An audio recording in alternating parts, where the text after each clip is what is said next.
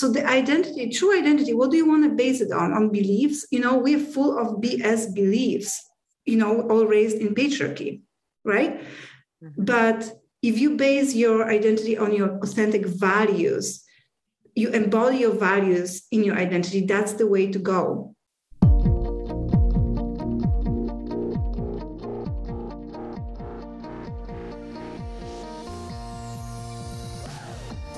Are you over 40? Do you feel like you're stuck? Maybe you've always had this knowing that you're meant to do more. Well, on the other side of fear is exhilaration. Your life has purpose. You were born to make an impact. Dear Midlife is about triumphing over life's adversities together and empowering women over 40 to navigate with strength and courage all of the messiness of life. Hi, I'm Shelby Bybee, karaoke party queen, full-time single mother of 2 teenage girls, world traveler, and an extrovert to a fault. And I'm Trinity Greenfield, a wild-haired little girl living in a grown woman's body that's still full of spunk, charm, and sass with a sprinkle of some black girl magic. We are both a work in progress, and together we are here to link arms with you as we make it our mission to be our best selves and share tips, tricks, and expert advice through no-holds-barred conversations for navigating the ups and downs that come with living life in the middle. Aga Lawrynowicz is a mom of 2 school-age girls and a stepmom to 2 college boys. After becoming a mother and discovering that nothing about motherhood was really as predicted, Aga dedicated years to her personal healing and realized that empowering moms and creating community are her passions. In her 40s, she quit her oil and gas consulting career to go back to school and receive a coaching certificate. Aga left Poland at age 22 and lived in 5 countries on 2 continents before she moved to Seattle in 2011. As a life coach, Aga is committed to deconstructing the common image of motherhood promoted by our culture, and she helps moms find ease, settle into their maternal identity, and get grounded in their feminine power. Trinity and I were particularly enthusiastic to talk to Aga because we've become a little obsessed with this idea of identity. We think that we spend so much time pouring of ourselves into other people as the wife, as the mother, as the Girl Scout troop leader, as the career woman, and we give over ourselves and really our identity into these personas so that we can support and help our families, our loved ones. But we reach a place in midlife where we start to have the opportunity to reflect, who am I? And which of these personas are no longer serving me anymore? And who do I want to be in the future? And so Aga really helps us walk through what are some tools, tips, and techniques that we can use to reclaim our own personal identities. So if you're really enjoying the Dear Midlife podcast, we ask that you please take the opportunity to leave us a review. Let us know what you think. Continue to listen and share with a friend. Thank you so much for your ongoing support. And without further ado, let's welcome our guest, Aga Lawrynowicz. Today, we welcome to the podcast, Aga Lawrynowicz, and she is a life coach to badass type A women. I know you are out there in our audience. Yes. And she is here with her practice called Choose Clarity to help us understand this journey that we are on and to possibly give us some tips and tricks to shed our type A personas and to lean into who we are and find our authentic identity and to live that fully and strongly. So Aga, welcome to our show today. Thank you so much, lady, for having me. And thanks for this amazing intro, Shelby. Well, we are super enthusiastic to have you here today with us.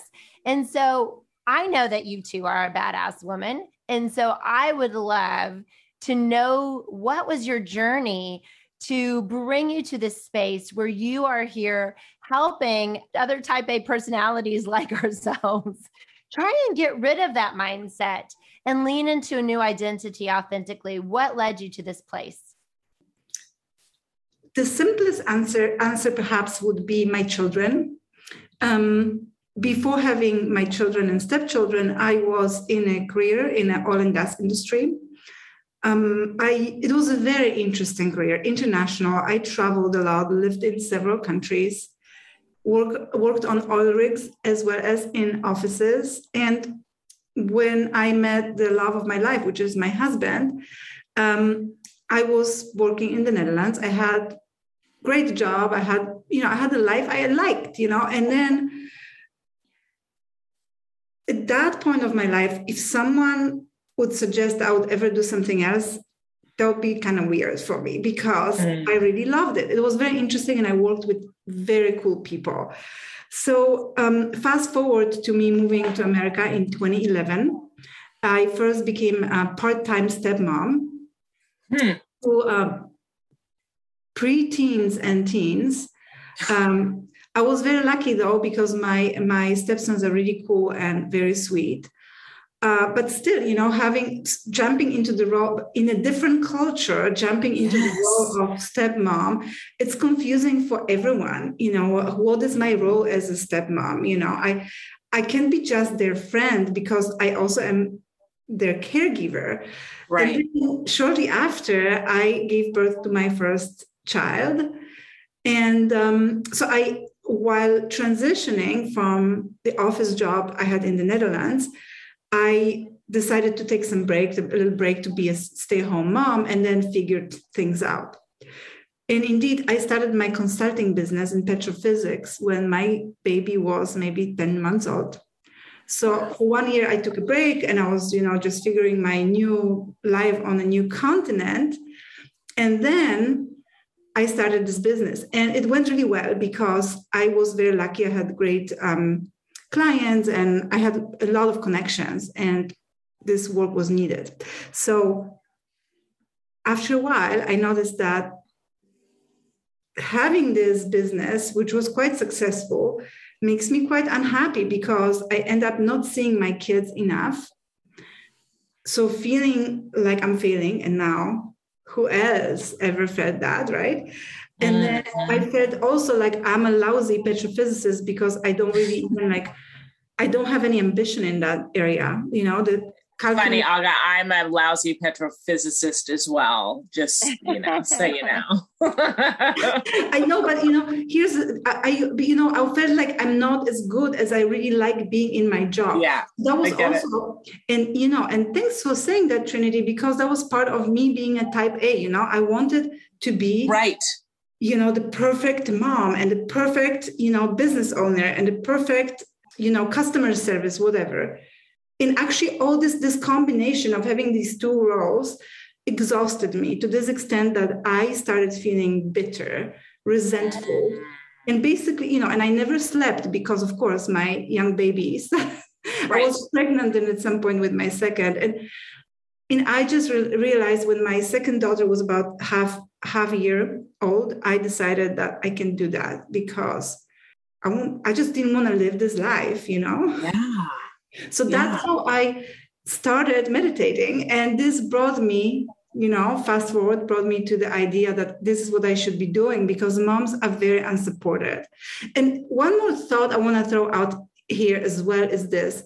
When I had my cool career, I felt like the patriarchy is the story of the past. My life was so different than my ancestral women. So different, right?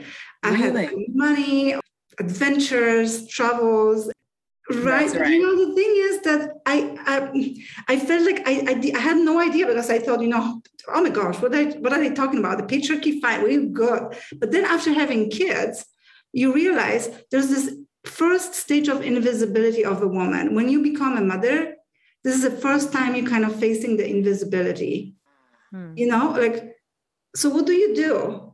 I'm a mom, I'm a stay-at-home mom. Yes. End of conversation, right? Yes. Which typically means, especially when you have toddlers, it means, do I get a shower today? Maybe, maybe not. Did I eat? I don't know. I might have found a Twinkie behind the couch and had that, it's like everything you do is for those little heartbeats, those little breathing babies that you go out the window. Yeah. You lose your identity especially when you had such a deeply rooted identity and who you were and what you were doing and the people that you were engaged with in your career. That must have been quite a shift. Yes. And, it made me realize many things along the way, but it's at first, Shelby, that was this huge grief about even quitting the petrophysics. My ego did not want to let go of it.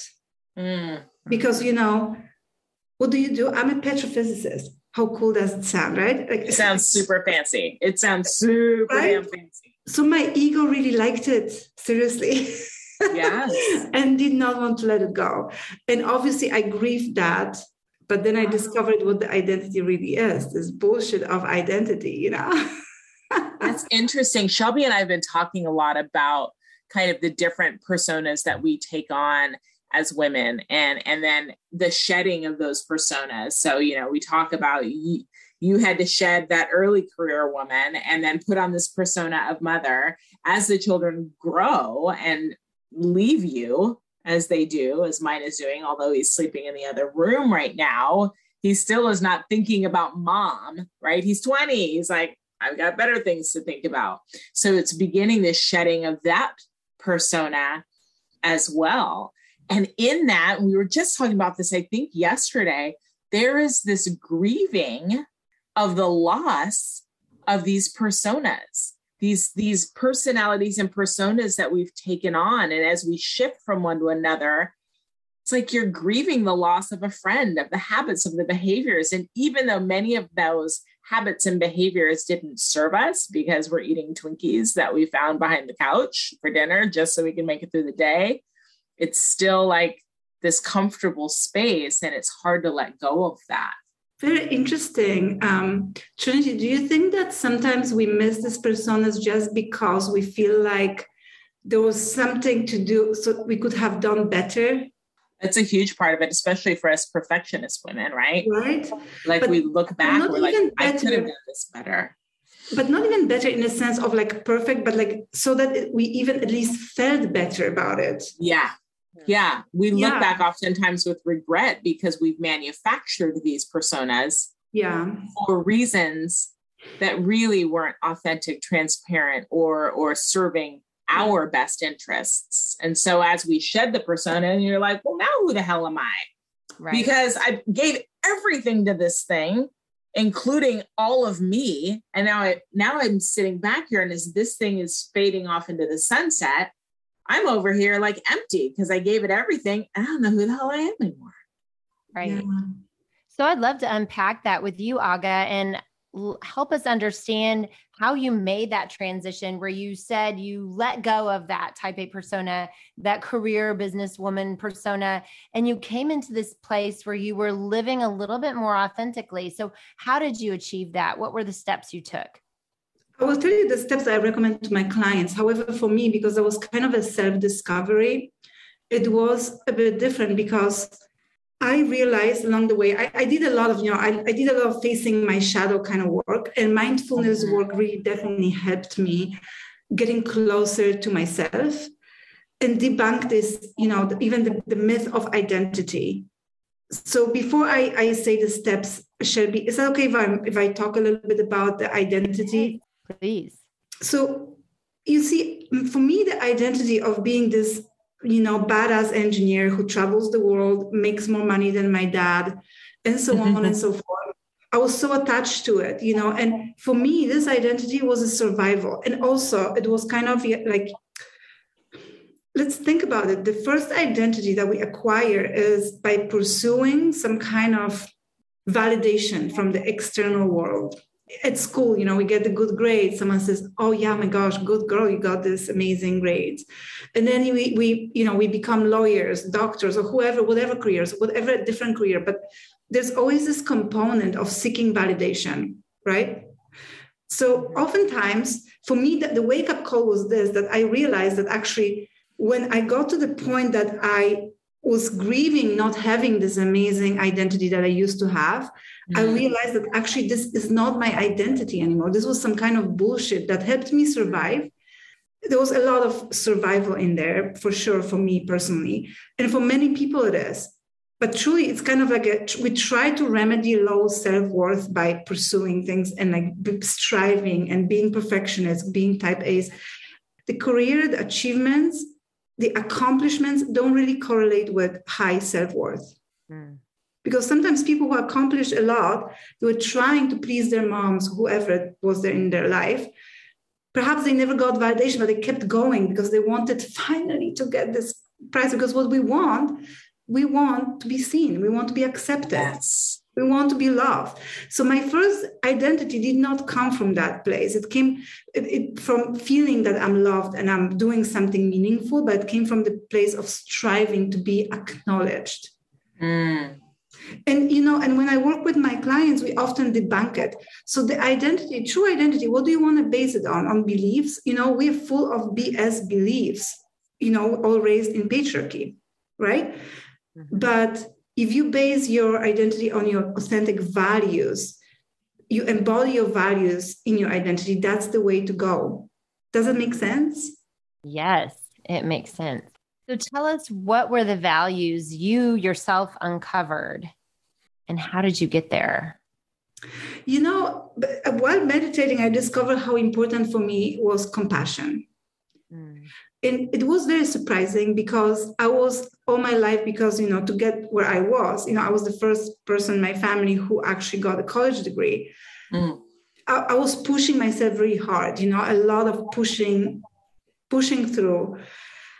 So there was not so much space for compassion. I was really very hard on myself and others, right? So discovering compassion while I started practicing mindfulness was a huge thing for me. And I realized that this is something that I want to embody. And while I'm saying it, I'm still learning how to do it because it's not the mode that I was really, taught to operate in. Right. Yeah. So I realized that, basically right now I'm saying what I do is I often revisit my values because, the values, the core values, you may shift it throughout your life. Sometimes some different things may be more important than others. Sometimes, to jump to the 2.0 version of yourself, you need to change the values you embody because you got the other ones. You got it. It's instilled in how you live. And sometimes I review it. But what I'm saying often is what my number one goal is right now in my life is to wake up and not be an asshole. But now, what do I need to not be an asshole, right? Well, I need good sleep. I need to eat well. I need to connect with some friends. All these things I need, I prioritize them in order to be able to show up the way I want to show up. I love that. I'm going to work on that, Shelby. Not being an asshole when I wake up.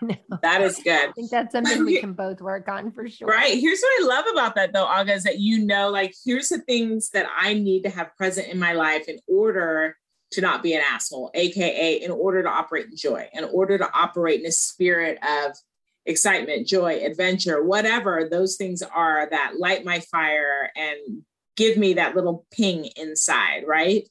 And so I guess, how do you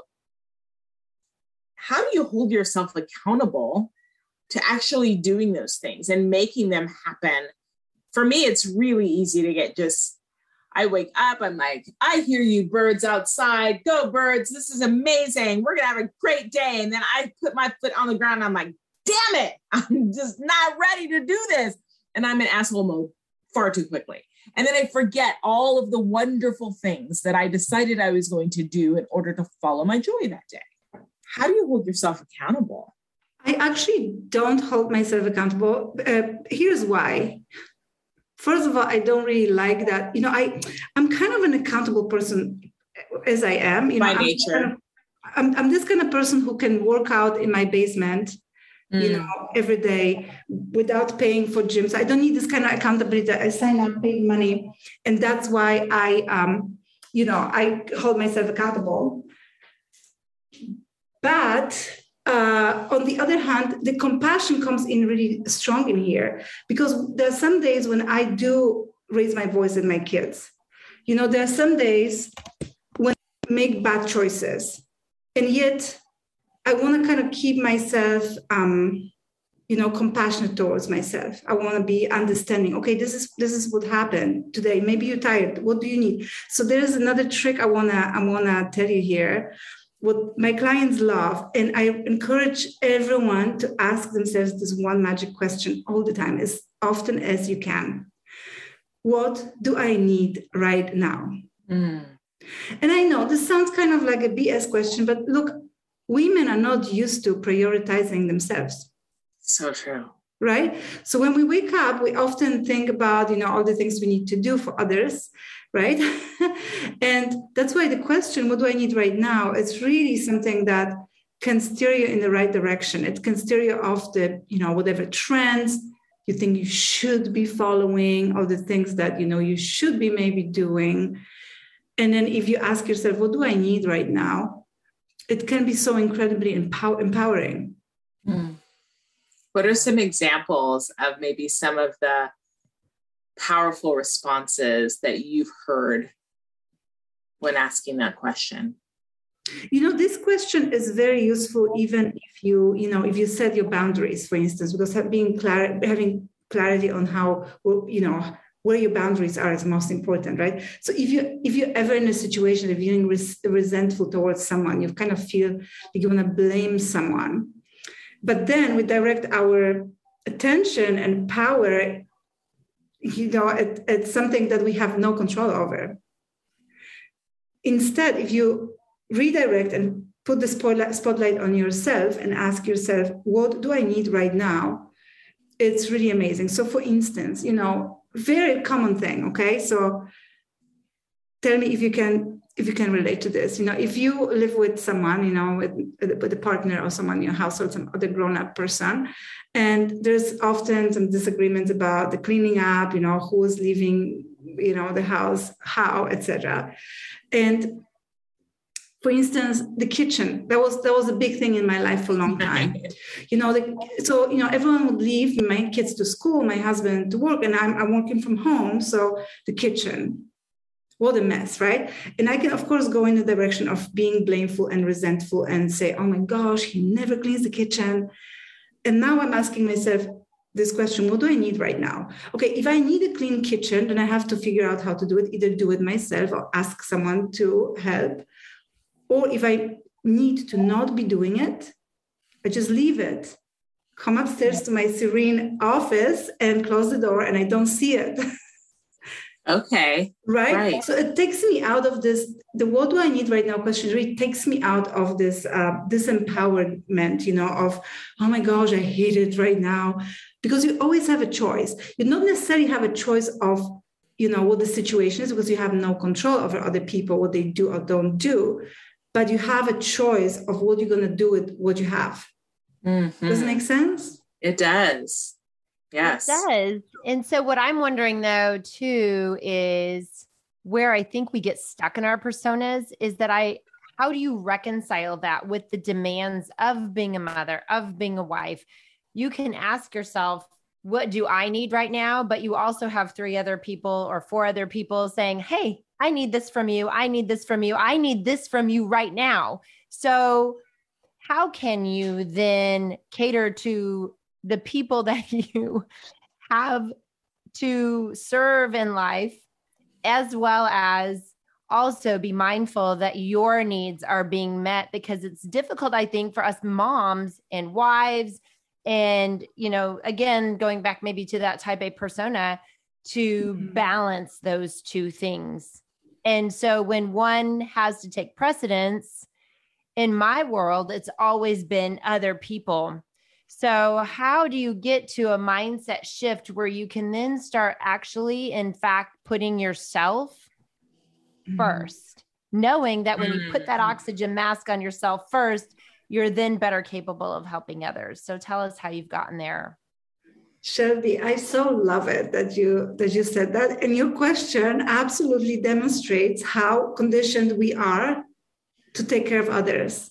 And I want to affirm you that you're not alone. And I've been there. And I sometimes catch myself on that. Absolutely. But if you think about all the needs, like as responsible moms, we will always feed our children. We'll always make sure that they dressed appropriately for the weather. We always, we'll pay the bills, etc., etc. But there's always this kind of noise of stuff that we maybe can delegate or maybe can do later. You know what I mean? So I think, and as moms and type A's, we always think about these big transformational things, like yes. Self-care has to be 5 hours minimum, right? Or even better, it's a 3-month sabbatical. Yeah. Exactly. Or 2 weeks retreat, without your family. But the thing is that as moms, we truly may not have easy access to this amount of time. So that's why we have to take what we can, And sometimes I think if we women get used to prioritize our needs, we can get used to the concept that we can take little things from ourselves. Like, for instance, everyone is at home, the kids are not alone. You could now do something for family, or maybe you can go around the block. Possible, right? And, or maybe, because what I am advocating for is not to add to any busy women to-do list, but to create shifts. So how do you create these shifts? Like, for instance, when you fill your pasta pot with water, right? I used to wait for this water to fill, but when is it going to fill up? No. I was so impatiently standing there, contracting my whole being around this pasta pot. What I do now, I take breaths. And sometimes when I take breaths, my pasta water is running in, the pot. I noticed how great this is to, oh my gosh, feel the belly being soft from the breath that I'm just taking, Yeah. So I think, and Shelby, I hope this answers your question. I want to know that if it made sense to you, what I just said, because truly we need small shifts throughout our life to get used to even that, because we're not used to the idea of prioritizing our needs. We don't even know often what our needs are. Mm-hmm. Oh, that's a great point. Right? Yeah, that is so. And again, Trinity mentioned earlier that we've been talking about these personas because we wear these personas so regularly, we do lose ourselves in those personas. So what are, I guess, some ways that you can advocate that we can come to start understanding even fundamentally what are our own needs, and then allowing ourselves to pursue those? I think my trick called Take What You Can is really fundamental here, together with the question, what do I need right now? Because the Take What You Can is really like, there are these idle moments between tasks, the 5 minutes, and instead of contracting ourselves and trying to squeeze in and multitasking is something what women are so proud of, but it's a BS, of course, right? Yeah. It totally takes us out of the presence. And I think being aware of these moments where we can tune in with yourself, just feeling how does my body feel right now? Or what do I need right now? And this question is amazing because this question helps you determine whether you should work out right now, or maybe you need a nap. Do you need to hydrate more, or do you need to have to call your girlfriend? So what do I need right now? With the Take What You Can trick, which is really even this 5 minutes when you have time to walk around the block, even the 5 minutes to sit down and read your book. Yeah. Many moms who come to me, they say that they miss reading. They after children, they never have so much time to read as they used to have before. Many moms say that. So 5-minute timer and read for 5 minutes. All these small things, and perfectionists have a huge trouble with it because it has to be 1 hour stretch with nice cup of tea. Everything has to be just so. Right? You hear me, Trinity, right? Oh, absolutely. It's like, forget it. I don't have time to work out. So I'm just not ever going to do it again. If I can't win the next marathon I'm training for, then why even bother training for a marathon? and here's where the compassion comes in. And Shelby, I hope this even is like the cherry on top of my answer here, because even if you don't have 5 days or 5 hours to do self-care, but you have time to breathe while filling the pasta pot, this counts. Acknowledge it. Okay, I just did something. That counts. Makes my body and soul feel better. I just went outside for 5 minutes, or I walked my dog without my phone. Stuff like that. Make it all count. Take what you can and make it count, because it counts. 10 minutes workout does count too. Okay. Well, and it's funny you mentioned like that, going somewhere without your phone, right? Social conditioning as a mother and as a career woman, an employee, and for many as a wife, like that's not acceptable. You were not available to me. This social conditioning doesn't allow for such. And I think there's so many times that we fear, if I do the thing, if I take the 5-minute walk or the 5-hour break, or, you know, God forbid, 5 days, 5 weeks somewhere, that I'm racked with mom guilt, which I also think is another social conditioning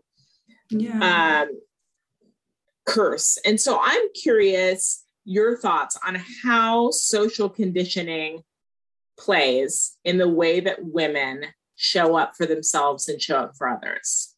Oh, it's certainly, there's so many women definitely live in a void of shoulds. You know, if you are too available, then you just, it's too much. If you're going for 5 days, oh no, she's a lousy mom. She doesn't care. If you're too loud, oh my gosh, she is such a bitch, right? If you're too quiet, she's so meek. You know what I mean? So we need to live. We have this very, very small gap that we need to live in, to not be too something or too something. You know what I mean? So this is really hard. And guilt, oh my gosh, this is like the number one reason why women, especially moms, contribute to the patriarchy. What all have you done to enable your partner out of guilt? Wow. That is a fascinating thought. Right? Yeah. Yeah. Shelby, what do you think? I'm curious what Shelby's thinking. She looks so So what I'm sitting here thinking is that we do bring this guilt on ourselves to some extent. I've always thought, why is it that I can't go out for a night, a glass of wine with my friends without feeling this anxiety constantly throughout the entire moments with my friends? I can't even enjoy those moments because I'm always worried about what's happening at home. What's he doing? What am I burdening him with in my absence? And I'm confident that the spouse probably isn't ruminating about those things when he's watching sports with his buddies. And so then I guess the question is, why is that? Where does this come from? And how do we, yes, you're absolutely right. The way that we operate, the guilt that we carry is contributing to the patriarchy, but how do we step away from that then? How do we let go of the guilt? How do we lean into finding that joy for ourselves and taking those moments even? Very good question. And Shelby, again, I'm going to refer to my previous answers, because truly it's about getting used to the idea that we also have needs, even though we're not used to it. We're not used to expressing them. But the more you connect it to yourself, the more you are able to even recognize your needs. And then you're able to prioritize them. You don't need to start huge. If you're not used to leaving your family for a few hours, you can't go for 5 days, as an example, but making it in small steps. And, girls and boys, which is really important for us moms to notice, that raised so differently. Boys are praised for all what they do. And, and the girls are praised for who they are. She's so nice. She's so sweet. So there's this action attached to the boys and some kind of like the way we need to be and make people feel a certain way, and this conditioning is super strong with us, within us. So many women are feeling responsible for how other people feel. But how, of course, if you say something unkind to someone, of course, this person may feel bad. But if you're just being who you are and go about your life, if someone feels bad because of this is not your problem, right? Right. But so often women feel bad. So honestly, the only way I see here is practicing self-compassion, because the more self-compassion you have for yourself, the more you see yourself for who you are, the more you can see other people for who they are. and really being connected to yourself, that you really are able to see what you need. And also, let me ask you this. Do you wish for your children to be confident, brave, speak up for the right things? Absolutely. Not being, not letting people take advantage of them.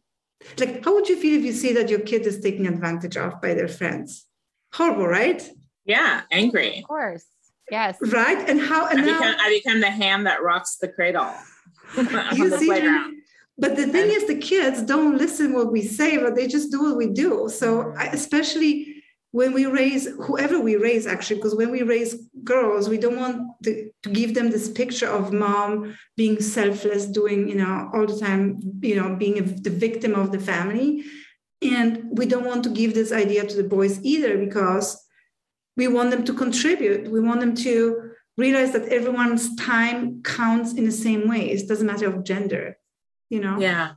Yeah. It's interesting because my son, like, he has seen me go through a divorce to his father, and he's remarkably understanding and intuitive and empathetic about all of that, and sees how his father was a good dad, but just what a terrible husband he was. And he's able to see that and acknowledge it and declare for himself, that's not the type of man that I choose to be. I choose to be a man who is really loving towards my girlfriend and my mom and my friends, and even like him and his guy friends, when they're talking on the phone and they're about to hang out, and they'll say, okay, I love you. All right, I love you too. Things that you just don't hear young men really do or say. And it makes me really proud. It makes me really proud, just his level of empathy and compassion and passion for being tuned in to who he is more than to what he does. And I think that's a compliment to you, right? Because it's clear that what Aga is saying is that we model for our children the behaviors that we would like them to carry and share to the world. So I think his empathy and his caring for others is a direct, compliment to the behaviors that you've modeled for him. So I think we can all take that lesson and carry it with us.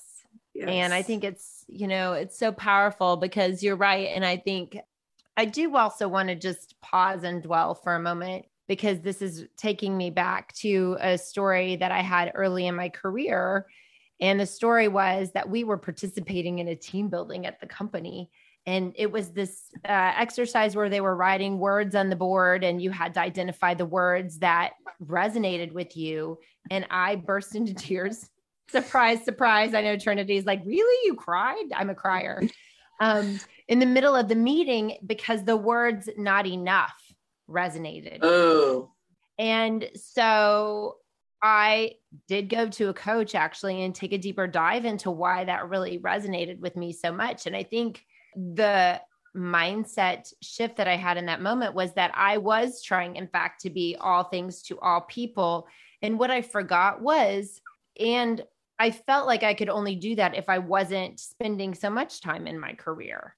But I actually did enjoy my career, and I received fulfillment from my career at that time. And so the coach helped me to see that the joy and fulfillment that I was getting from my career was not wrong either.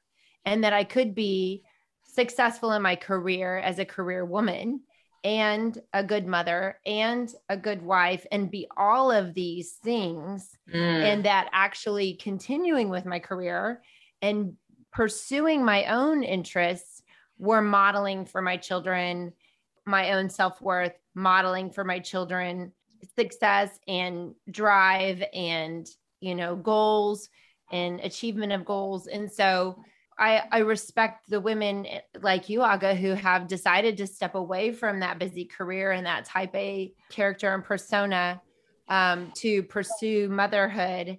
But I also want to acknowledge for those of us who are, continuing with our careers, that modeling, that message of modeling still exists, and that you are enough.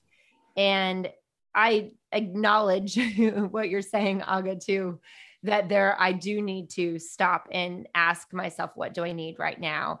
And take some deep breaths and live in the moment when I'm in that space in my home and model those behaviors for my kids. But there is a lot to say about keeping your integrity within your own space and who you are as a person, and pursuing those things that make you happy, even if it is your career. And so I think that's important as well to be said. Of course, this is very important, Shelby. Thanks for saying it, because there are no wrong choices. It's just about how aligned you are with your choices. Yeah. Because there's so much guilt in mom's world about pursuing the career and hiring nannies, staying at home. And then everyone would ask you, so how about your career? You went to school for so long. What about that? And so there's always going to be some discomfort. That's why it's so important to be aligned with your choice. And Shelby, I really applaud you that after this epiphany of, seeing the word not enough, you seeked help and support. So great. Yes. And that's an important message as well, Aga. And so I know that you have your own coaching practice called Choose Clarity. And so tell us a little bit about where our audience can find you if they are seeking support, so that they themselves can gain alignment with who they are. Thank you. Thank you, Shelby. So my website is chooseclarity.io.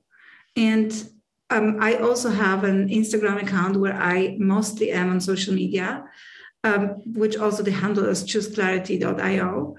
You can also email me at aga@chooseclarity.io. And that's where I am. Wonderful. Thank you so much for sharing your tips with us today. So powerful in wherever you are in life or career or motherhood, to gain that alignment. And I think that's so important. Thank you so much for your tips. Thank you, Aga. Thank you. Thank you so much to our guest today, Aga Lawrynowicz, who was able to provide us some fantastic tips and tricks to deconstruct our identity and really rediscover what's important to us and what we need right now. Her tips were: 1, our first identity that we acquire is by pursuing some kind of validation from the external world, and we do this for survival, but it may not be who we are. 2, your identity needs to be rooted in your values, not beliefs. 3, ask yourself, what do I need right now? 4, you can't control your circumstances, but you do have a choice of what you're going to do with what you have. 5, take what you can get. Self-care doesn't need to take 5 hours. Take just 5 minutes to step into the sun or breathe while you fill that pasta pot with water. It all adds up. 6, there are no wrong choices. It's really about how aligned you are with your choices. Please take the opportunity to leave us a review, and thanks for listening today.